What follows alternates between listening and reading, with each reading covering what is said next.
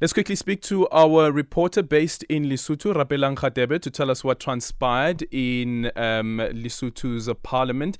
What's next for Lesotho's MPs post the debate regarding a motion that is aimed at reclaiming huge parts of land from South Africa? Rapelang Radebe says all that is left now is for the Parliament of Lesotho to decide as to whether they agree or reject the motion. He now joins us to elaborate further on this. Rapelang, good afternoon, and thank you so much for making time for us. So what transpired? Nice to talk to you again, Aldrin.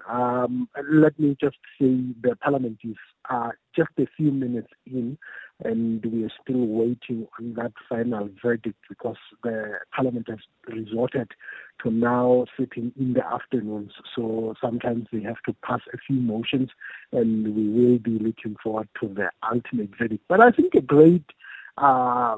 much of the job was done actually yesterday. I think all that is left is whether they accept the motion in its form or they will have to send it back to the business committee to restructure it, or whether they will actually vote to totally decline the motion as it comes, which might have a bit of consequences as to the reasons they will raise or provide for accepting or declining the motion.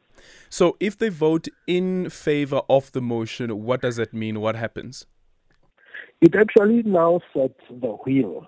Probably chances are they were saying they will suggest a committee which will involve all the stakeholders, probably to now go and find the legality and the full facts that can actually be presented as a case, such that if there needs to be consultations with South Africa, with the provinces or whoever is involved now, or whether it should be handled by SADC or the African Union, they will now identify the actual means, pave the way forward on how to produce and maybe even seek assistance of the professionals as to how to go about it.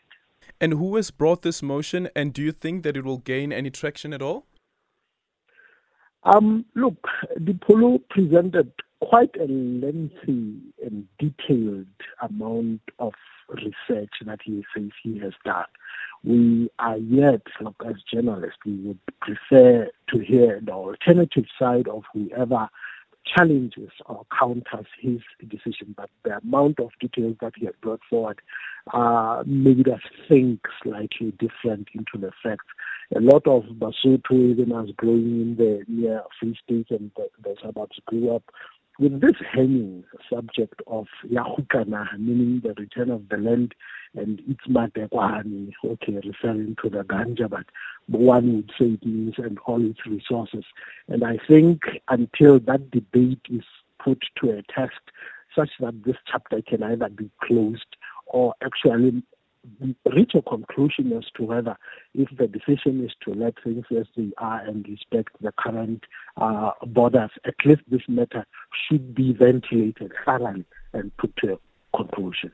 Thank you so much for your time, and please do update us on the outcome. Rapelang Radebe, the SABC News Correspondent based in Lesotho. What do you make of this claim that Dipolo has brought before the National Assembly in Lesotho that parts of South Africa, including Mpumalanga, must be reclaimed as territory of the Kingdom of Lesotho? It's time for the news headlines.